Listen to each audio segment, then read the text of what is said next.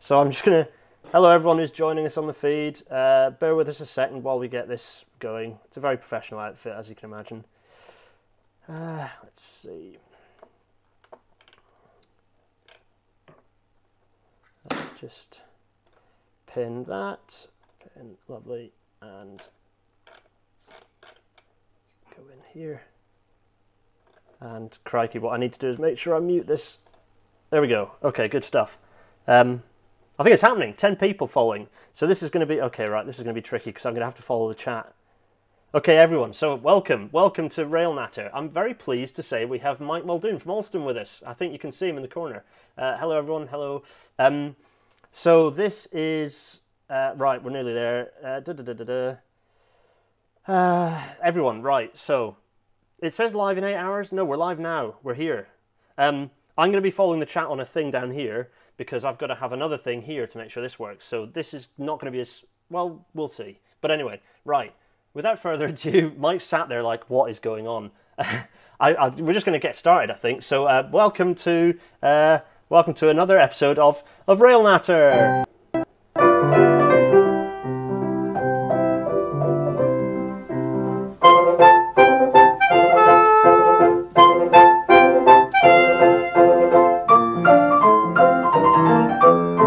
Oh, it's not Rail over the Pennines. Well, never mind. You can cope with the fact that I've not updated the episode title, but that's fine. Right, so as the 225 fades out, I'm pleased to bring us back to here we go. In fact, so that's the episode. It's episode 4, hydrogen trains.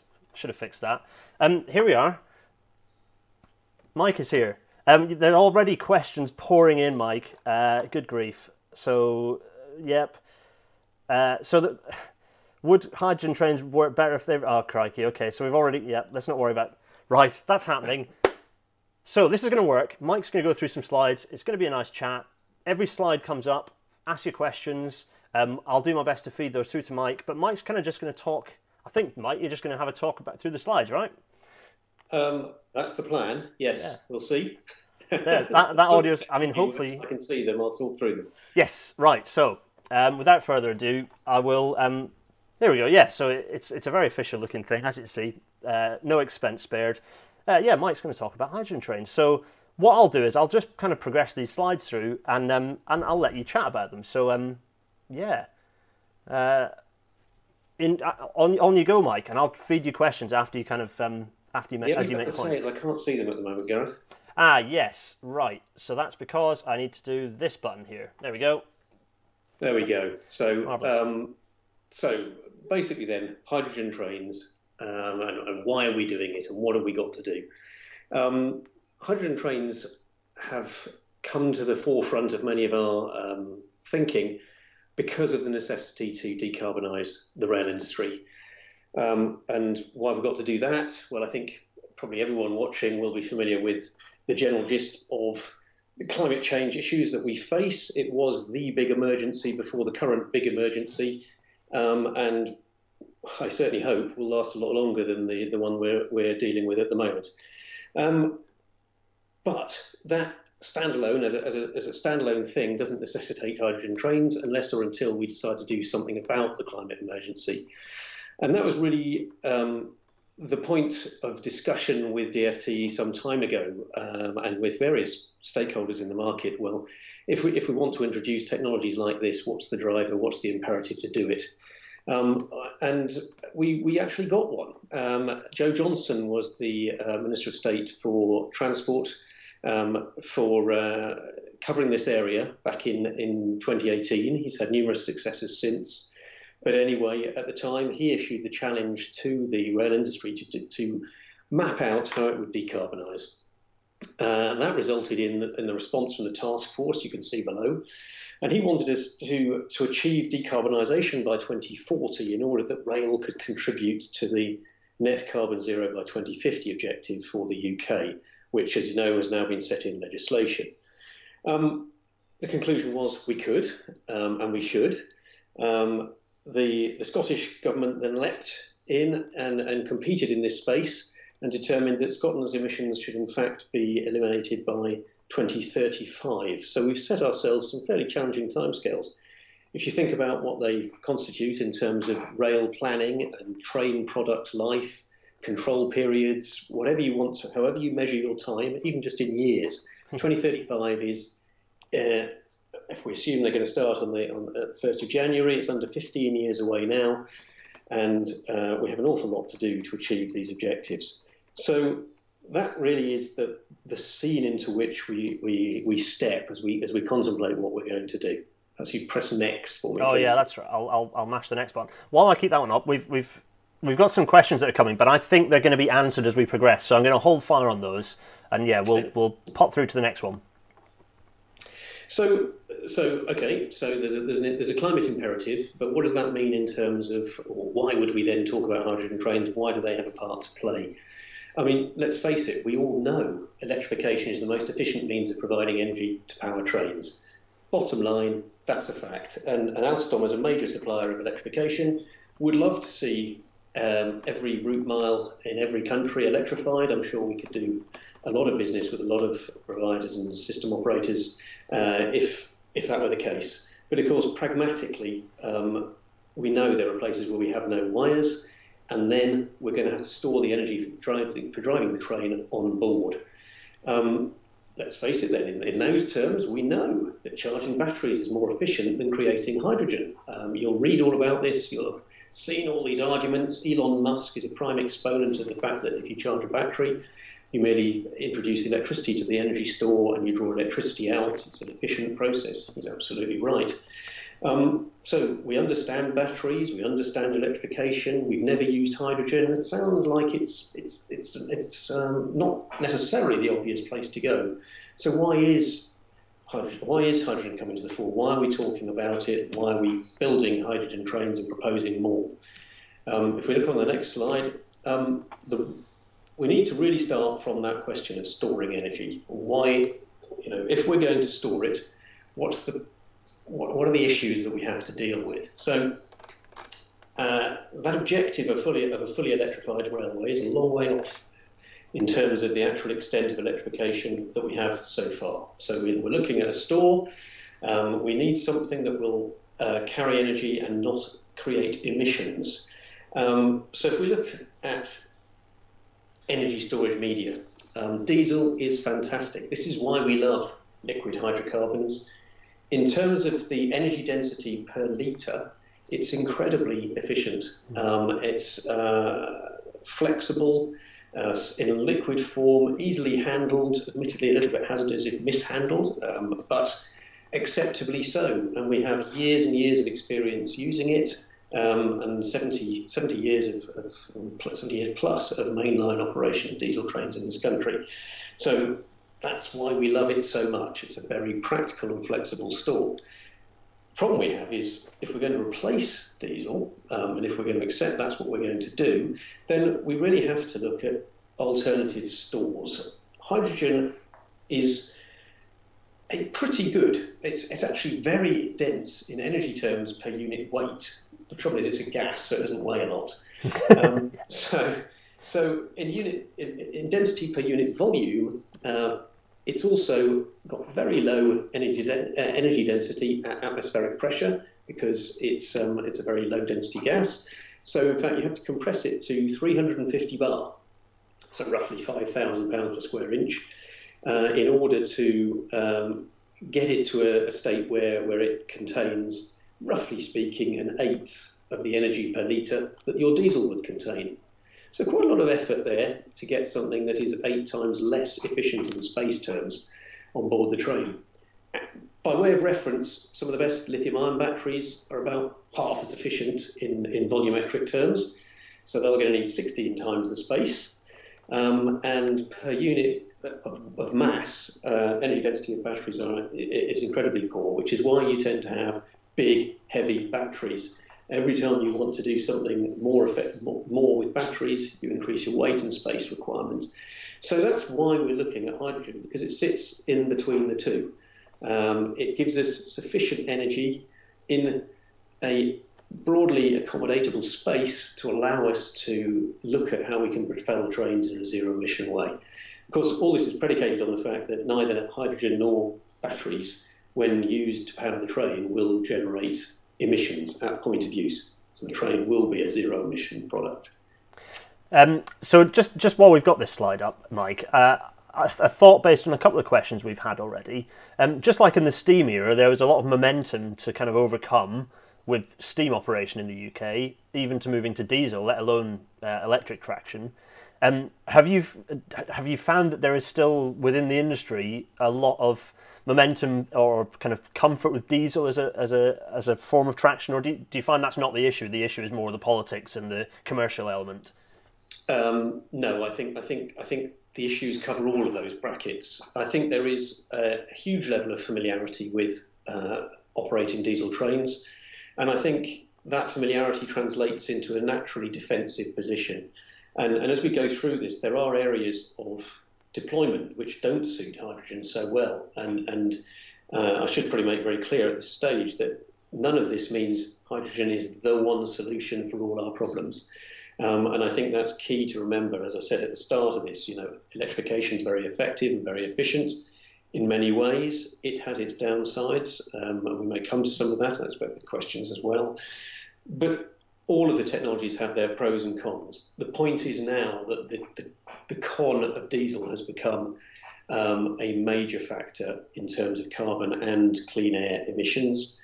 The other media are coming to the fore. But yeah, I mean, I imagine there were many people protecting steam the day the first diesel rolled out.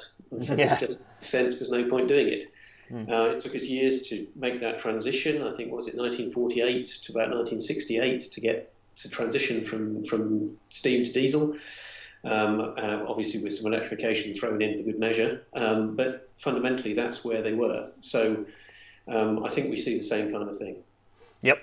Yeah, it's certainly a challenge. As you say, it's not just at the top level. You talk about depot, operations kind of front facing to passengers, but depot side, all the momentum, all the equipment, the idea, but do we have to do something completely new, kind of on the back, behind the scenes as well? I suppose there's a lot to overcome on that front. Even with electric trains, that's still a problem, let alone hydrogen ones. It is. I mean, if you look at the overall emissions of the UK rail sector, about 30% of them still come from electric trains because the grid isn't clean yet, and we have other factors involved with how do we move that infrastructure inside the depots from one place to the next. It is going to be tricky. There are possible substitute fuels for diesel. Some of those can be very carbon efficient. They're not so good on the NOx and particulates front. And I think some studies are starting to suggest that adoption of compressed gases for trucks and lorries in urban environments is actually worse than running on diesel. Interesting. Unintended consequences. So you get. I think we're all on a voyage of discovery here. But certainly at the moment, what's irrefutable is that the vehicles themselves become zero emission. You've then got to deal with the process scheme of things, and you've got to deal with all of those infrastructure support necessities to make the transition. Yep. Right, let's hop on to the next slide then. So, okay, interesting, yeah. Yeah, so I'd like to be a little bit controversial. The point here, though, is we shouldn't be comparing with diesel. The thing about diesel is that it is officially going to be dead. I maybe jumped the gun by saying it is dead already, but going back to that point earlier, if a train has a life of 35 years, and you're looking at buying a train today that happens to operate in Scotland, are you really going to buy a diesel, which by the time you put it into service could have an operating life of 10 to 12 years? You're probably not. Diesel is already almost an unattainable dream, assuming the policies don't change again. So realistically, we shouldn't be saying, how does it compare to diesel? How complex is it to roll out in relation to diesel? Should we keep the diesel because it's simple? We can't really say that because we can't use it anymore. Yeah, so, it's as simple as that, really, isn't it? It's done. Yeah. So a rolling program of electrification. I think the industry's done a huge amount of work to redress the misplaced misconception, or perhaps if they're misconceptions, they're probably well placed. The misconceptions around electrification in the political sphere that led to the changes that we saw in about 2015, when Chris Grayling, in particular, was very anti-electrification programs, and so it came across, whether it's his department himself or whatever, doesn't really matter.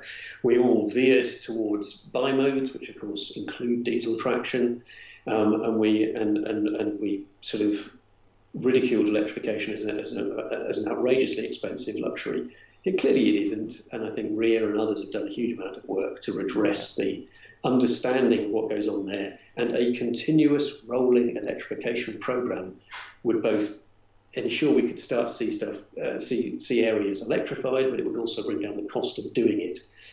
But it won't do it all for reasons of cost, for reasons of the fundamental disruption of doing the electrification and the impact that would have on our future patronage of the railways. If we drive everyone off for donkey's years while we modify everywhere, we've then got to attract them back. There's a risk in that.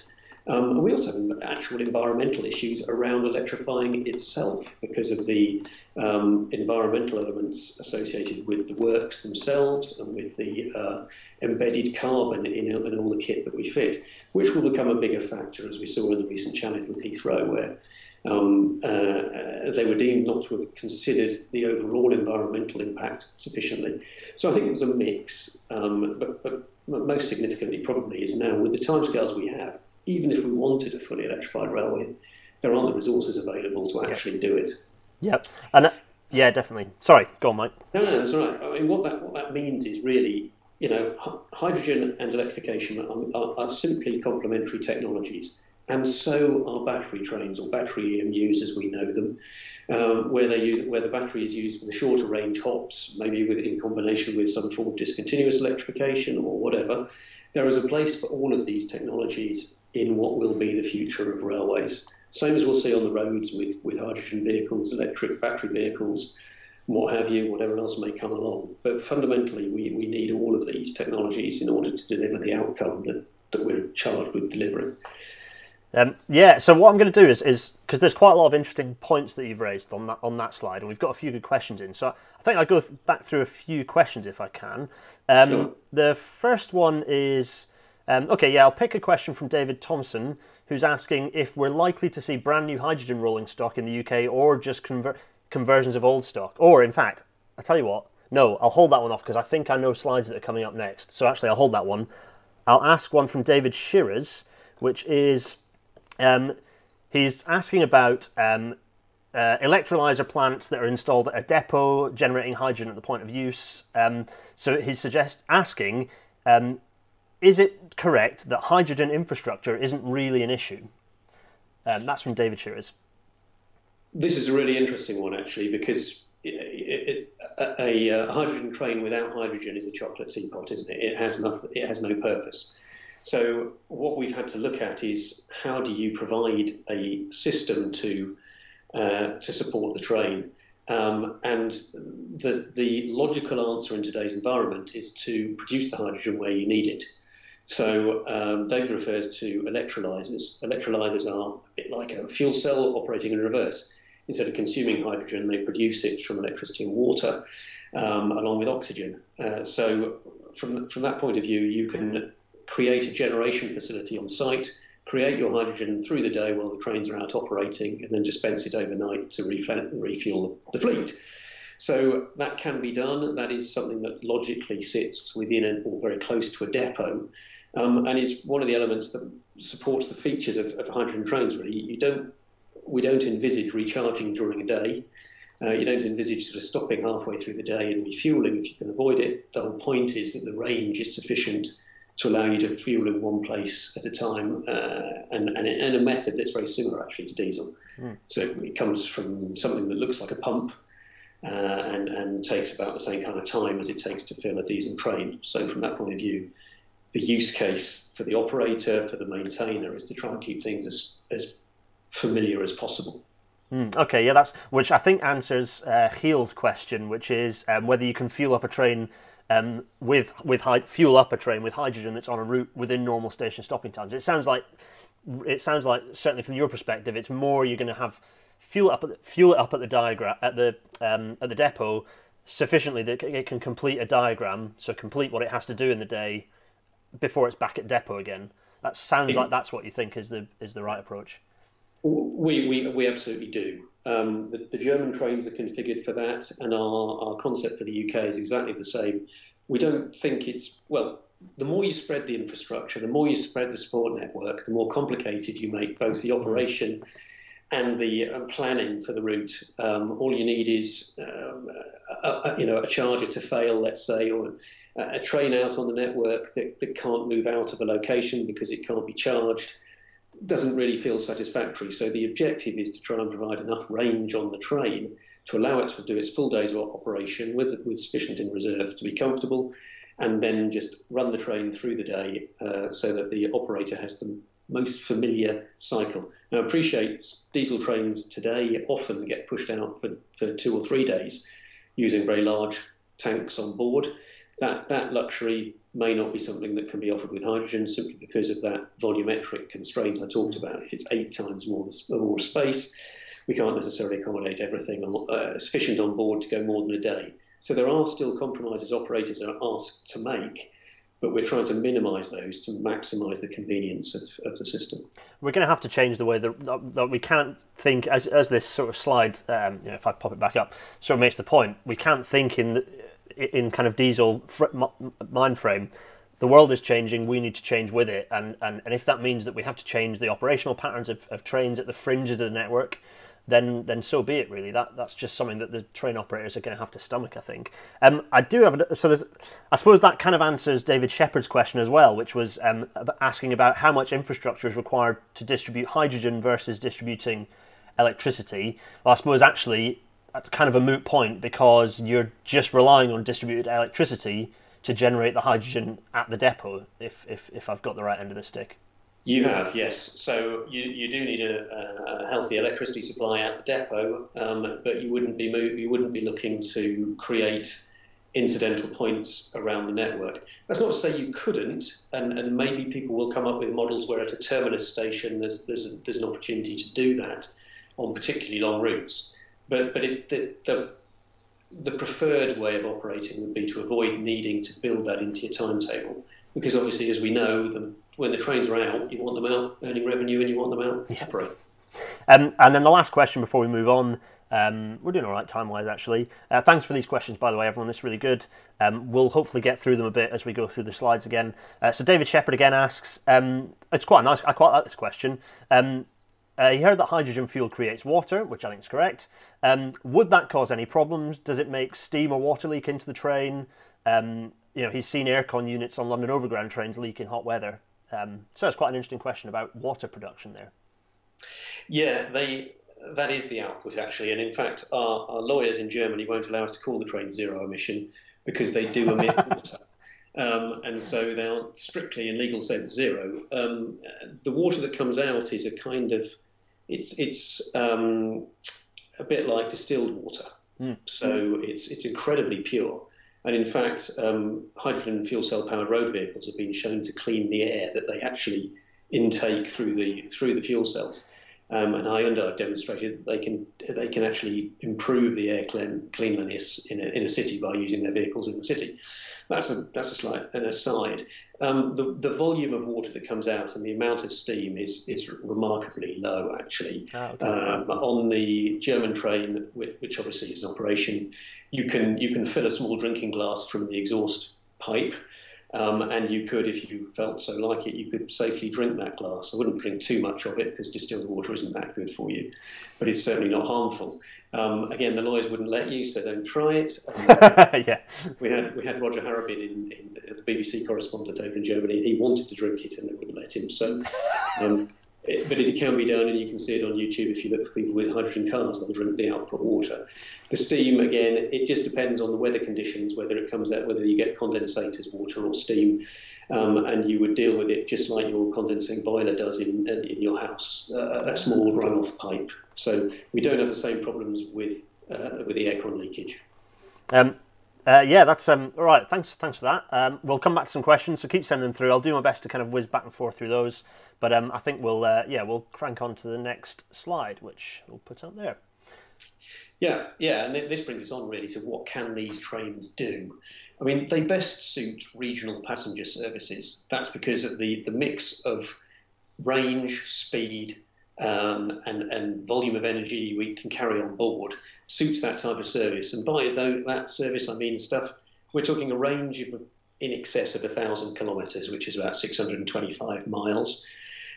Speeds of up to 160 kilometres an hour. So that those two factors make them sort of category A and B in the sort of categorisation that's been adopted for vehicle types in the decarbonisation strategy, for example. The train itself is actually a battery hybrid, so it carries a battery as well, rather than being an energy power battery. It's an energy battery, so we use it in a slightly different way to a battery-powered train, but we use it to capture regenerative energy and to boost acceleration, to minimise the use of hydrogen, as you'd expect. And as we are so familiar in this industry with doing, it's not a novelty, it is on cars. We expect the performance is intended to match or slightly improve on the DMUs that we aim to displace. Again, that's because, at least initially, this is about substituting a new technology for an existing technology to deliver the same service to the customers. As we go forward, it will give us options potentially to increase performance and perhaps improve timetables. A lot of these routes aren't yet at the stage where, in terms of passenger loadings and sort of section times are the problem they have. The problem they have is dirty old technology. So that's the first thing to solve. The refill time process is very similar to filling up a diesel train, as I was saying. So it literally is you hook up a supply pipe which delivers from a pump, and the system is fully automated, monitors itself, and ensures that it's safe and secure. And once the pressure in the fuel tanks has reached the 350 bar, you shut off, and you have your full range.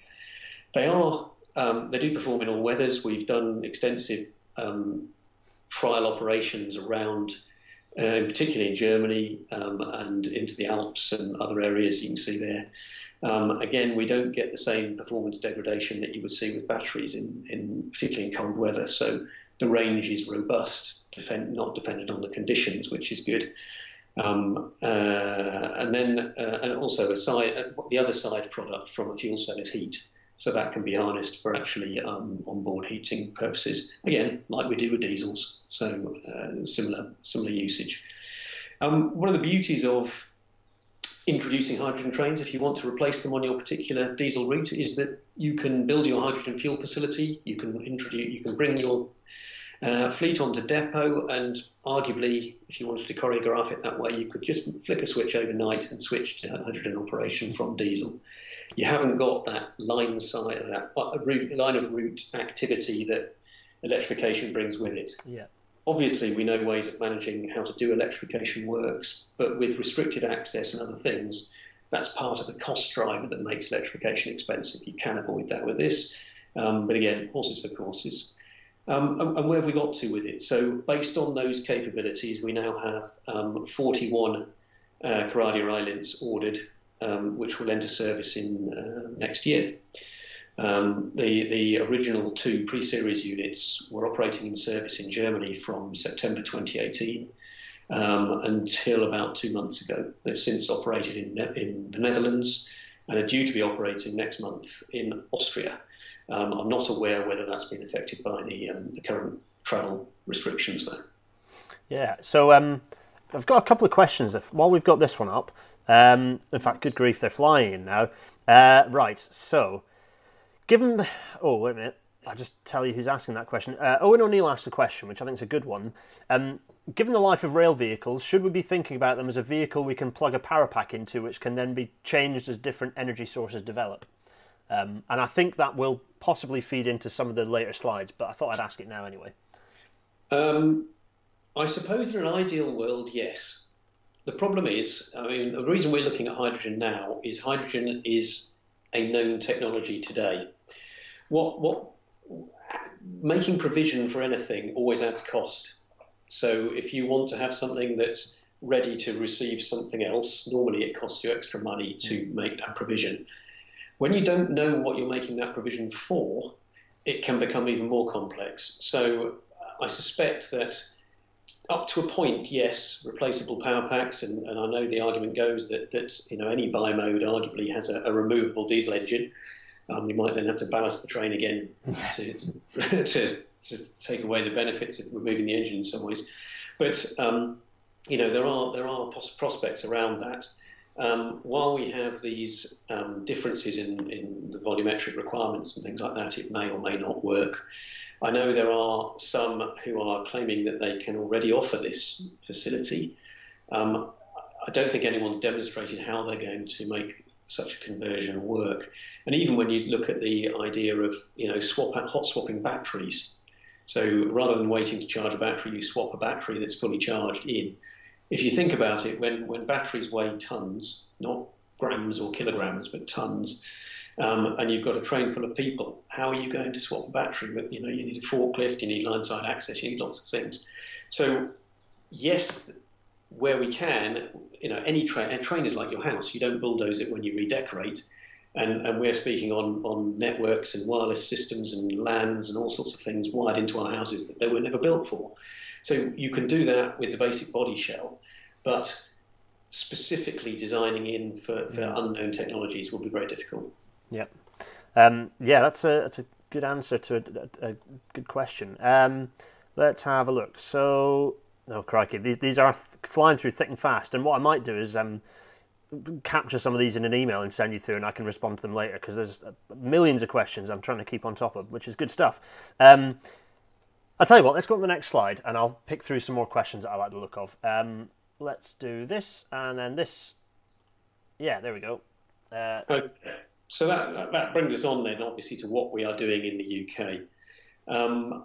We have, for the last probably 2 years or so, been working with Eversholt Rail. We decided to work with them. We were looking at fleets in the UK suitable for conversion, and I know somewhere we've got banked that question about conversion versus new build, Gareth. So perhaps I'll address it a little bit in why we're looking at converting these particular trains. We felt that we're expecting the market to adopt a brand new technology. We're coming to that market and saying, here, try this. I think from an investor perspective, in terms of the likes of Eversholt Rail, and also those that may be investing in what they want to do in terms of fuel facilities, because a lot of that involves fuel providers who will be making significant investment. We're trying to hit a sweet spot where the volume of early introduction is sufficient to make it economic and plausible, while we're not actually compromising or asking for an impossible investment. So if you look at a converted train, you're going to operate it for a shorter period of time. The period for return on investment is shorter, but the lease expectation can be managed, and we can look at how you insert that into the market in a bit more of a cost-effective way. Going forward, when the market is established, so if you imagine going back to those days in 1948 when they started rolling out the first diesels, each time a fleet went somewhere, a fuel facility had to go with it. The same applies to hydrogen. As that network starts to build, a hydrogen-powered train, which lease companies will consider to be an asset, that asset gains value because it can be used elsewhere. It's movable, it's redeployable, and the risk of building those new trains comes down. So we expect to see a fairly rapid transition from conversion into new builds. But the Class 321 fleet is ideally suited for our needs, is due to come off lease, or was due to come off lease quite very imminently. It's a little bit longer now, but that's fine. And it makes the perfect basis, we feel, for conversion. Going back to redecorating that house, it's got all the bits we need. And we can, and as demonstrated by Eversholt's work on the Renatus project, it lends itself to becoming fully a 21st century train, and we'll fit it with 21st century traction equipment. And that will be based on what we've done in Germany. So we've got to repackage that kit. The German train's much bigger than the British train, so we've got to make it all fit. There will be a first-of-kind homologation process of system approvals, which I think any of us would underestimate the potential complexity of, both politically and technically, frankly. But that needs to be gone through, and unless or until someone actually does it and addresses the real issues, we can all sit around as long as we like trying to second guess what will be the complexities of achieving that outcome and getting that certification but unless or until someone actually does it, we won't know. So I think that we're very keen to push on, recognising that there's a risk involved in being first, in order to lay the way for the broader conversion of the market. So yeah, there's a lot of life in those Class 321s actually. I mean, you see with the converted 319s, well, the upgraded 319s up in Manchester that are running electric services up there. There's a lot of life in those locos, so in those units. So there's it's kind of an obvious choice for conversion. It's no coincidence that the same train family are the ones that are being converted by your competitors for similar purposes. Like they're good, solid family of units. Those. I've got a question from, or actually, kind of a couple of questions that are talking about. Compression, if you like, of hydrogen and the equivalent in terms of batteries. So I'm going to slightly adapt Jeff Wade's question, which is about the fact that battery technology is improving constantly. Is there a ceiling?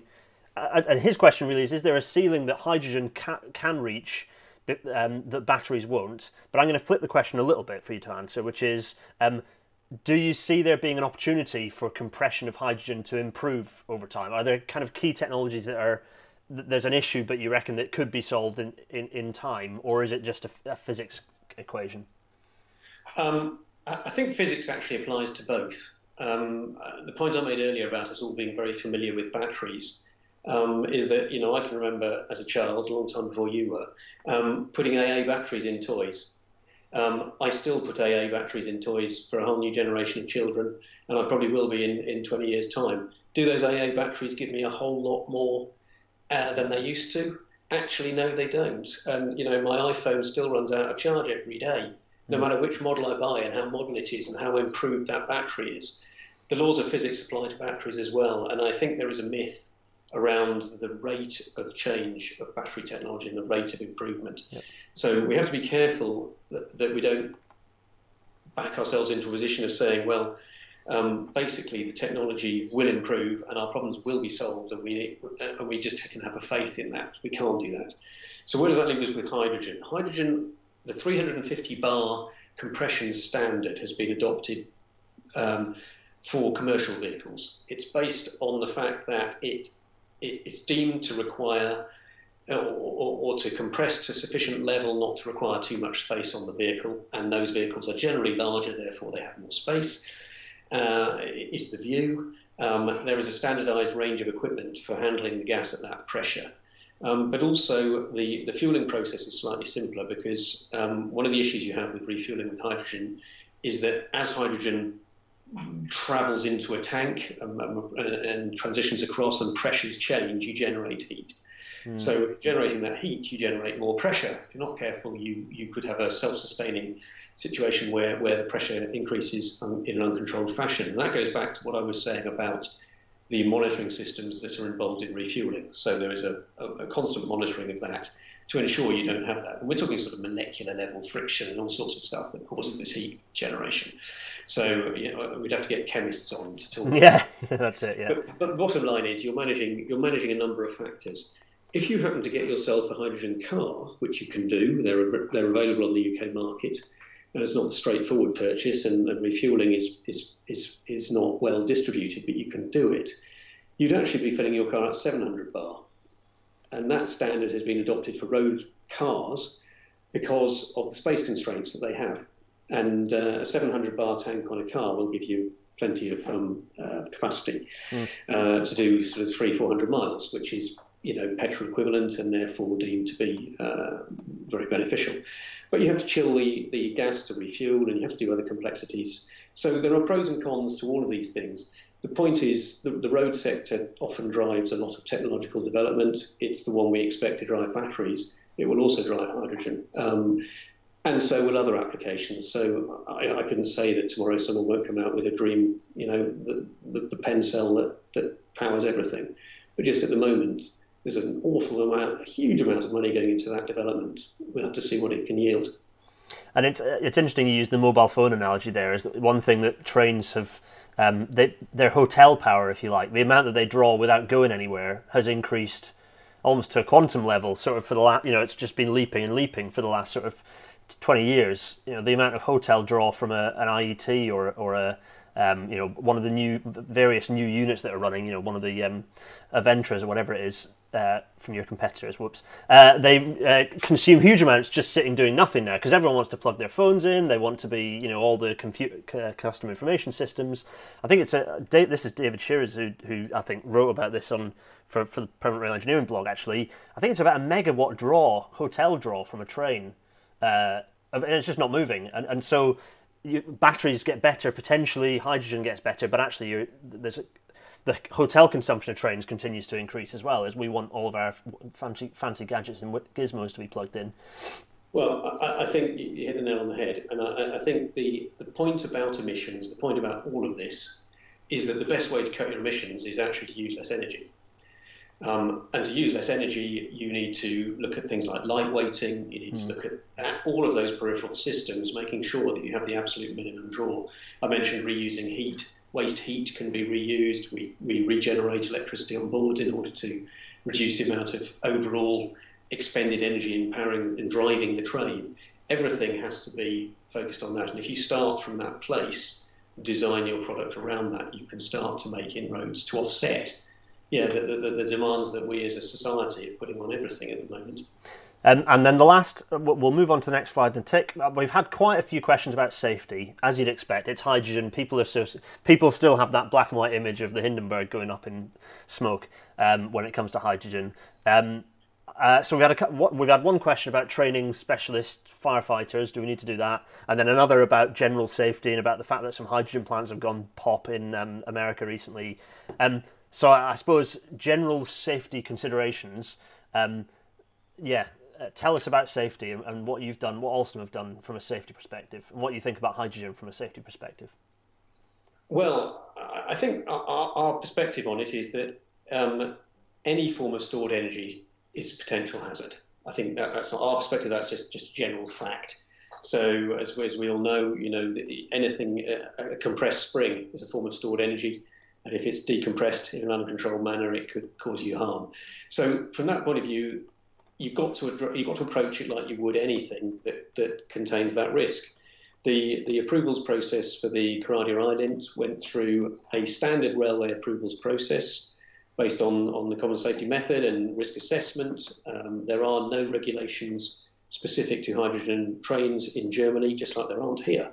And there weren't any required ultimately to achieve approval of the train, because you have to use subject matter expertise and you have to address it. Now, there is quite a large body of subject matter expertise. Hydrogen is novel to us in the rail sector, but of course the compressed gas sector has been using it for decades. And we've been moving it around the country for decades and handling it in various industrial processes for that kind of time. So in fact, it's not, yes, in the broadest definition, it's hazardous, but frankly, there are technologies and methodologies available for handling it. And some of those I've already referred to in the fueling process and everything else, because it's established equipment and established processes, and we as an industry need to adapt and adopt those processes to suit what we need to do. I think it is worth a couple of things. I should say bingo, because you said Hindenburg, and that's yes, yeah. Obviously, there are many theories around what happened there, but it wasn't compressed hydrogen in that anyway. It was actually just in its standard form. But I think our view is it's safe. The view of the authorities in Germany was it's safe. It's approved to operate in tunnels up to 5 kilometres. It's not something that is treated as more or less hazardous than other energy stores. And incidentally, as much of our certification effort in Germany was on the battery as it was on the hydrogen traction system. Yeah, and batteries go pop too, in a big way when they want to, depending on the technology that's. Anyway, the point being that electrification is also very dangerous. It's not. We're dealing with dangerous stuff. Trains are heavy. Trains are dangerous no matter what they're powered with. These are systems that it's a safety critical industry.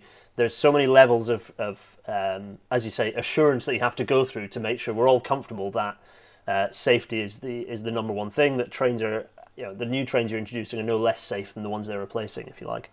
I think it comes back to familiarity as well. We are willing, culturally, we're willing to accept risks that we feel we understand. We all sit in cars, sitting on top of petrol tanks, which we've watched a million movies that show us what happens to a petrol tank if it ignites. We know what happens there. There are 5,000, I believe it was 5,000 petrol station fires a year in America. But we accept that. That's an acceptable risk to give us the upside of travelling. I don't want to diminish or belittle in any way the necessity to manage hydrogen very carefully. It is, like all of these energy stores, it has its potential downsides, and we have to act accordingly. Excellent. Yeah, right. I shall return to the slides, conscious that it's 1:45 and I've nattered too much. Right. Yes. Here we go. Oh, in fact, there we go. There's your. So there you go. That's what a 321 looks like, or will look like after we've had our play with it. So that gives you the image, the identity of the train. We've called it Breeze. Most hydrogen projects start with the two letters high. We just didn't want to go there because everyone else had. But fundamentally, we wouldn't expect ever to see the train look like this as such. I'd expect it to be liveried by operators for normal integration into their fleets in a seamless manner. It does look very nice. Although, as you say, I'm not sure we'll necessarily see any out. I don't know. Are you going to livery up the first one that's running around like that, or do you think it'll be in it? that will boil down to customers' preference. The customer is always king in these matters. I think whoever does it and however we do it, the words "powered by hydrogen" will be prominent. Yeah, makes sense. Right, here we go. All right, so this is referring a bit towards.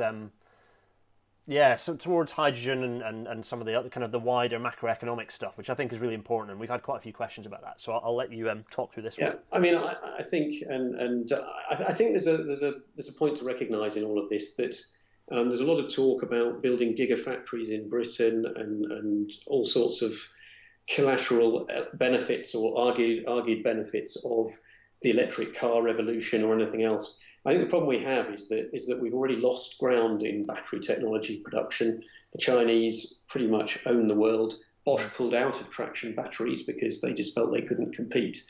For road vehicles. So from that point of view, I think we have to accept that we need to find other avenues for the new, British industrial revolution that we need to have in order to, get ahead in the world. Hydrogen could offer us an avenue for that, and the hydrogen trains would drive demand for a lot of the high-value systems we have on board, like fuel cells, like electrolyzers to create the hydrogen, storage tanks, control systems. All of those are at a very early stage of development. There isn't a huge global supply chain feeding them. We have a real chance here, making these local investments in each locality where we deploy the fleets, where there will be jobs created and skills created that don't currently exist, to either build and operate the fueling stations or to support the fleets. We also have an opportunity to collect the individual benefits of those at a national scale and start to create a supply chain here that could then lead into export markets. And I think that's something that perhaps we forget as the rail industry. We're normally very small. We're normally a niche compared to other sectors, and our diesel engine. The diesel engines required by the rail industry are probably produced, the equivalent is probably produced by Volvo before the morning tea break on a shift, what we need in a year. So but in this case, we can help to drive it together with the bus sector and other sort of heavy good vehicles. We can really start to feed in and create the need for a supply chain. You can't create a supply chain without demand. You've got to have demand first. So we've had a few queries. First one, you'll be happy to hear that Roaming Adocrat is very impressed by the Alstom-esque headlight clusters on that 321. So you'll be glad to hear that. I think you might answer the next one on an oncoming slide, but I'll ask it anyway, just in case, and you can say, wait a second. Matt Reed asks, when should we expect to see the first hydrogen train in commercial operation? Ooh. Well, we do come to that, but at the rate we're going, we might not get there. So what I'll, if someone was, to be honest, the introductory process really is dependent on the first orders for the trains. Our intention is to deploy a fleet, and to get into you need to do that to verify all of the operational factors around adoption of hydrogen in the market. If we want to look at a demonstration train, you're very welcome to come to Germany or Austria and ride one. It exists, and we've done that. So as we look at rolling out a fleet, you could see them in commercial operation by sort of late 2023, we would estimate at the moment. But that needs a fairly swift move towards realization of an order or a contract to actually progress. And you might say, well, why don't we build them, out of scheme ahead of any order? Again, from an Alstom perspective, we've demonstrated that we've done it, just not in this country.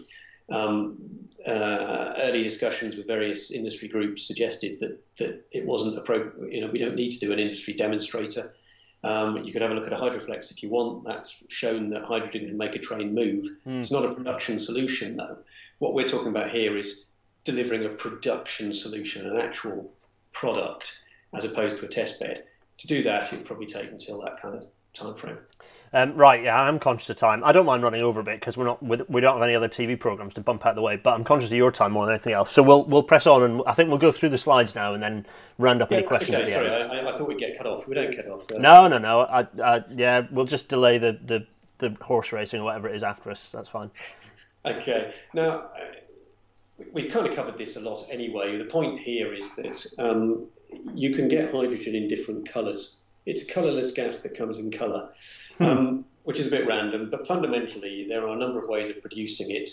Most production, almost all of it in the country at the moment, is effectively industrial production using a process called steam methane reformation. As you can imagine, if it uses methane, it involves carbon, so it's not carbon free. That means you get what's called brown hydrogen. And if you use brown hydrogen, although your vehicle is zero emission, if you measure your emissions from well to wheel, then arguably you have got a carbon footprint that's not significantly better than, it is significantly better than basic diesel emissions, but it's not where you want to be. But it's a good starting point because the train doesn't care what colour the hydrogen is. So you could clean up your stations, clean up the air quality in city centres where trains sit idling.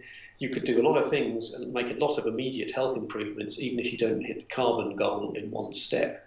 But as you go forward, you'll want to clean up your hydrogen. There's a couple of ways of doing that.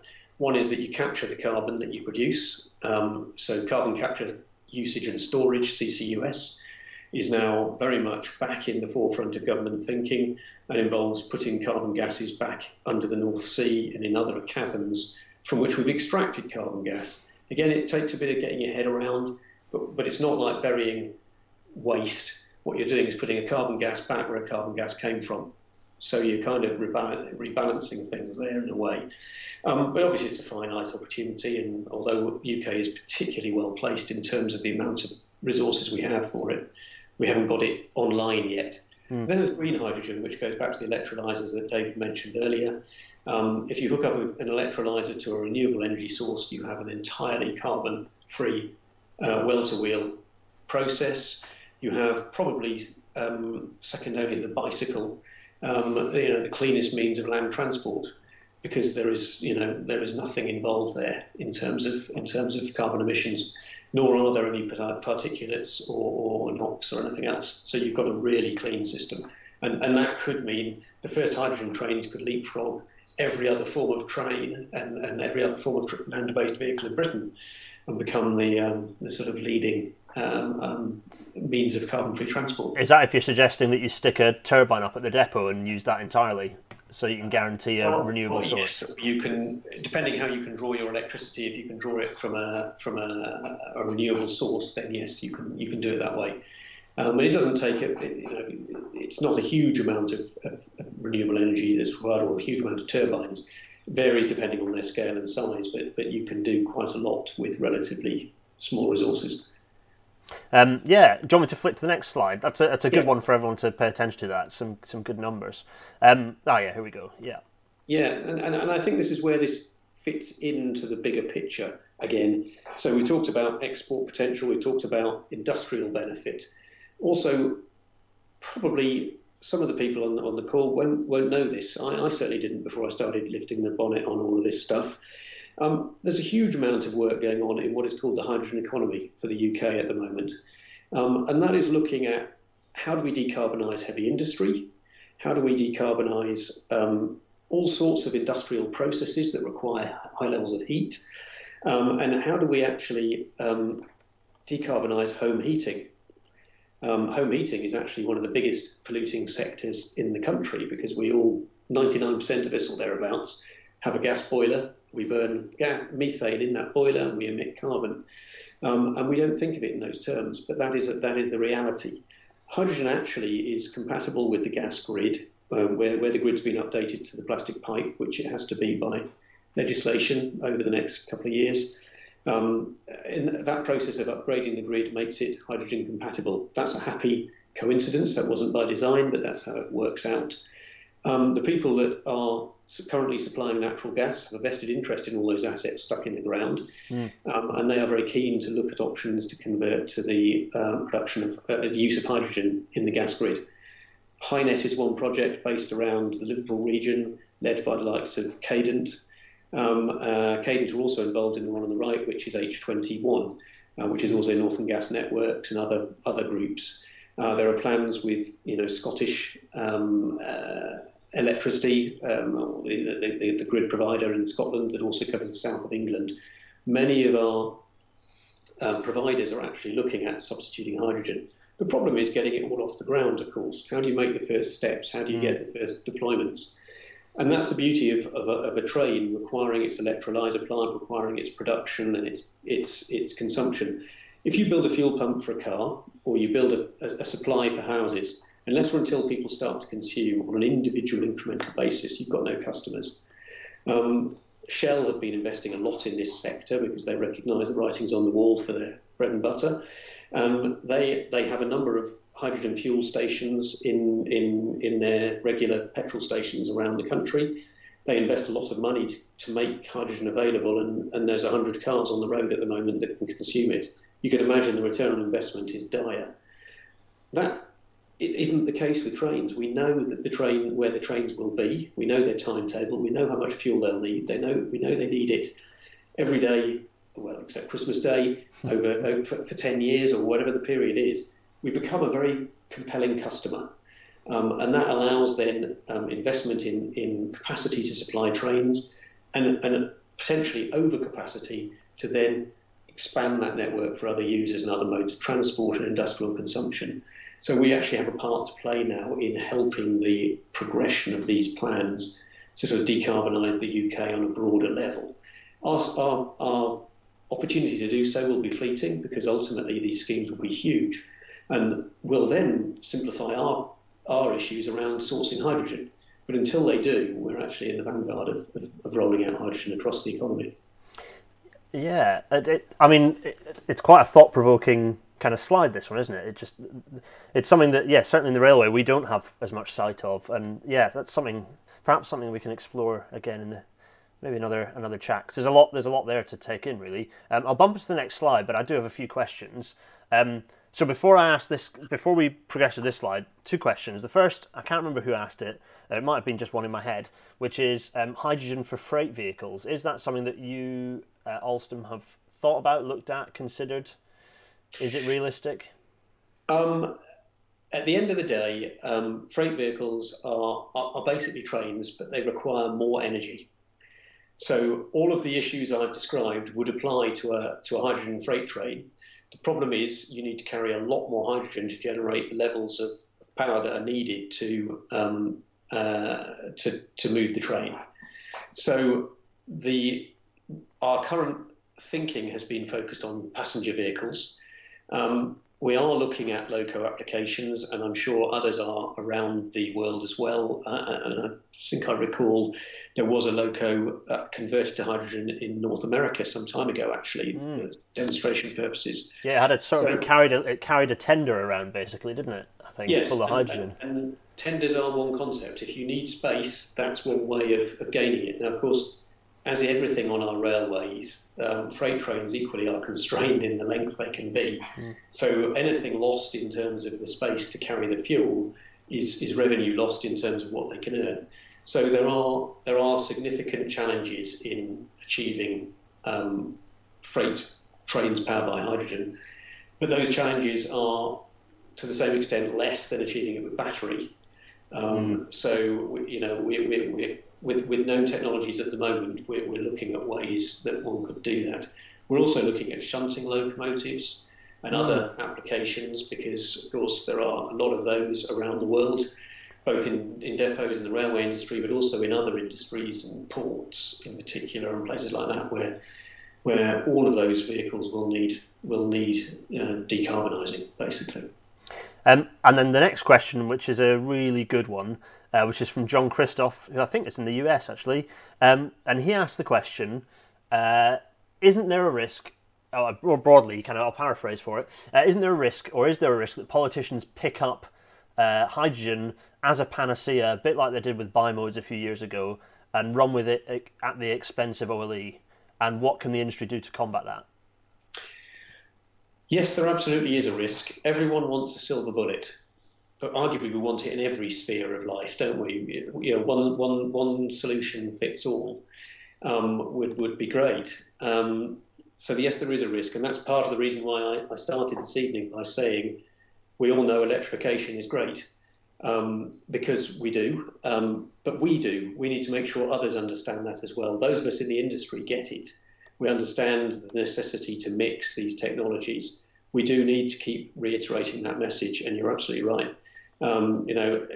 Similarly, the same way Chris Grayling was accused of adopting bimodes over and above everything else, I've also seen him described as being obsessed with hydrogen. I can't say that I came across that to quite such an extent, but politicians in particular need fast solutions to problems. They live in a relatively short-term environment, so we have to try and manage those expectations. And as we know, that's a perennial issue for rail, because our investment plans always span longer than a minister's office. Yeah. Right, excellent. Oh, that's really good. Right, so let's press on with this slide, I think. Yeah. Okay, so this addresses some of those questions about when could things happen, what needs to happen. So business cases with operators. So we have a franchise rail system in Britain, sort of, at the moment. Will we go back to it? We don't know. But whoever operates the trains, however they are brought into service, will be different to the operating models that we have currently. That needs to be evaluated and assessed. That then leads into the approval to proceed. And that must, at the same time, in parallel to proceeding with trains, you must proceed with the fuel stations. Otherwise, you simply won't achieve the joined up outcome that we need. And that then kicks off that safety case approval process that I described. It allows us to look to move all of the stakeholders through the necessary steps. And this is another reason why a demonstration train is only ever a bit of a false exercise, really, because you haven't taken all the stakeholders with you. You've got a safety case in Britain is owned by the operator, not by the manufacturer. You've got to involve the right players in the process. That then could lead to the dates you can see there, and follow-on fleets are merely constrained by the ability to recycle through that process.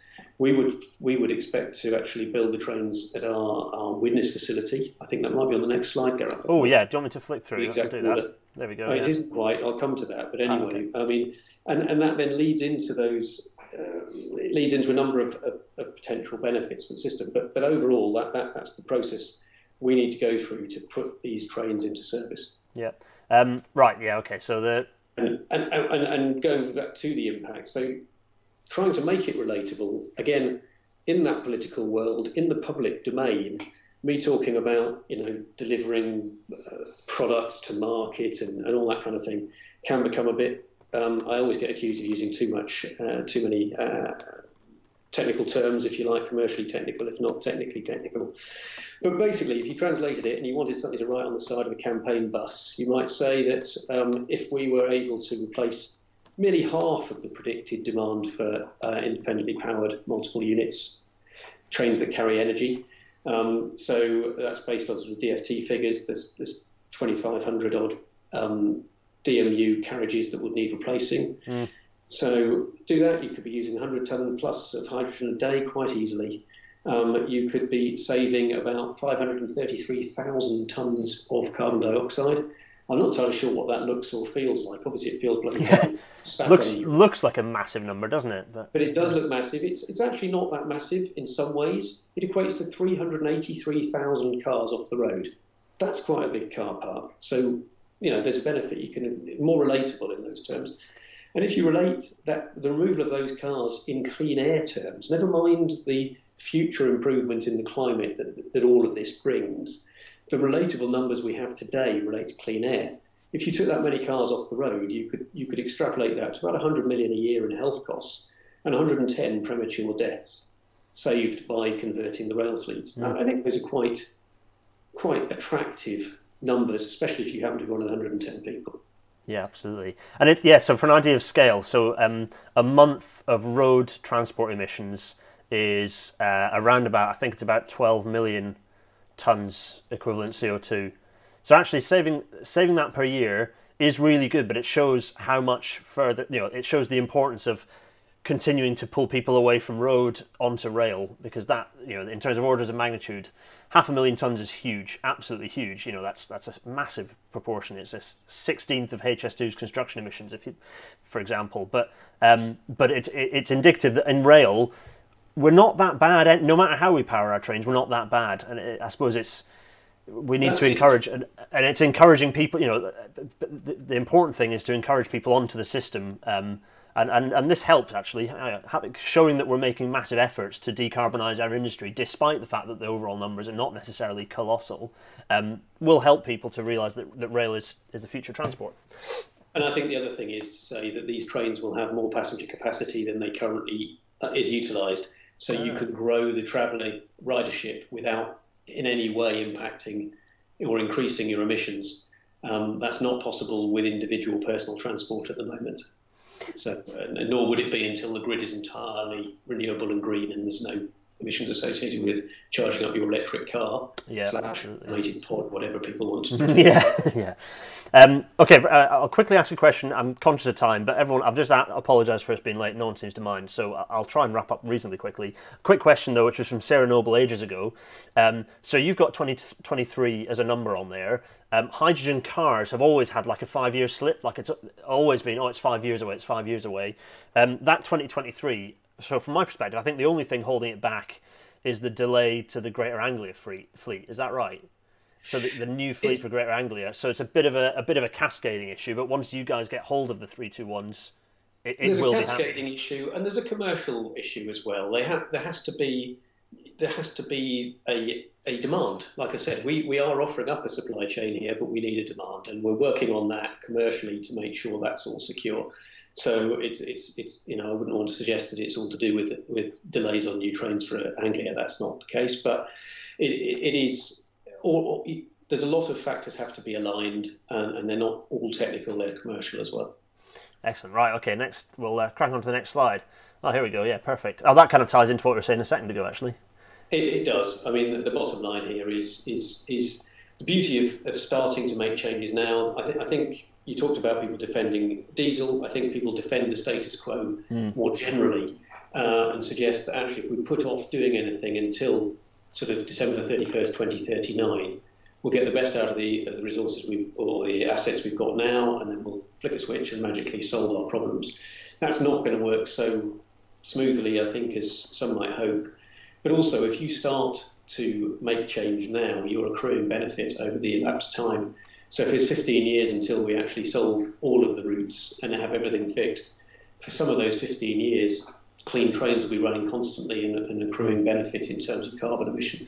So I think we can save lives today, tomorrow, and throughout the process. By doing this, we can also help to mitigate the frightening prospects of the climate change.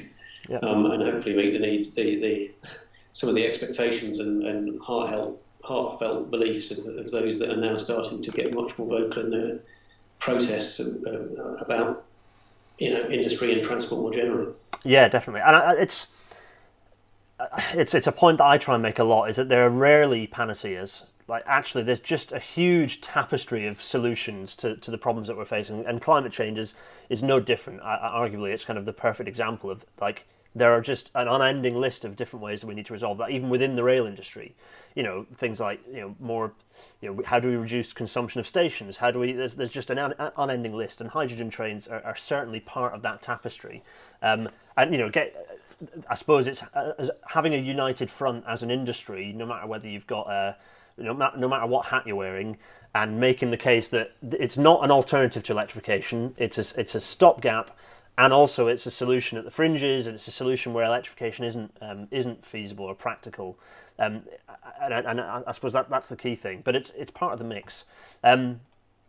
Oh yeah, nice. So that knocks us nicely into the kind of the any questions bit. But I think we've gone through quite a lot of the questions. If anyone's got if anyone's got questions they want to re-ask that I've missed, shout up now.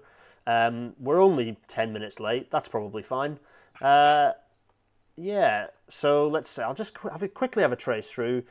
There are quite a lot of people who are asking each other questions now about things. This generally happens in the chat, Mike, and which I love, is that people just generally have a nice long chat about railways, which is great. Yes, MJ Gaming HD asked a question about how do you get into.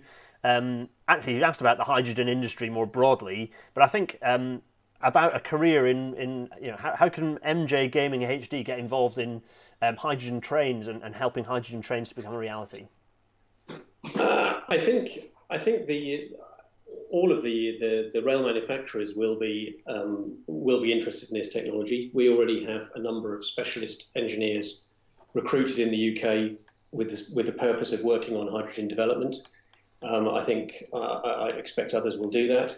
But I think as well, there's a whole area around the supply chain.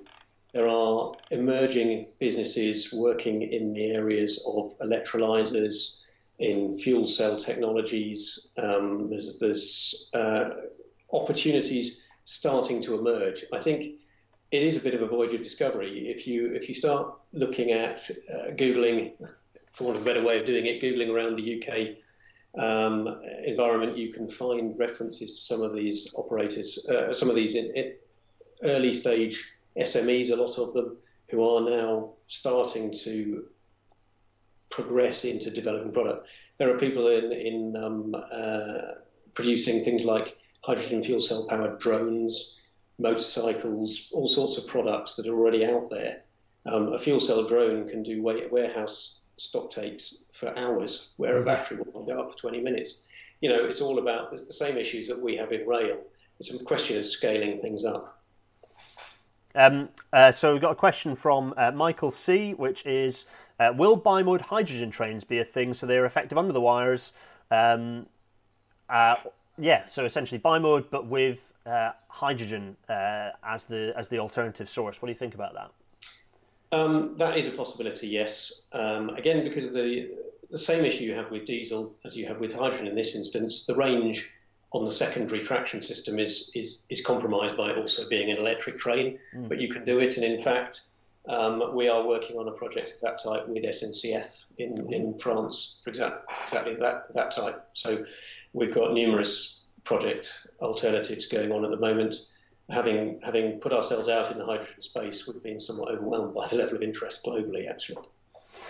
Yeah, so let's have a look. Another good question, which I suppose I know what your answer is going to be, which is sure. But David Shepherd asks, should hydrogen depots, should the depots also fill up hydrogen buses as well as trains? Well, that's exactly the possibility, isn't it? And that's what I meant about overcapacity on the production facility. If we could combine transport modes or collectively bring together a range of users, that would be the optimal solution. It would justify investment in excess capacity at the fuel stations. But also, one of the things about a hydrogen infrastructure is it's repurposable. So even if you know that in 20 years' time a route is planned to be electrified, it still could make sense to operate hydrogen trains in the interim, because the infrastructure left behind when the trains move to other areas would be usable for other purposes. So you could power buses, cars, whatever.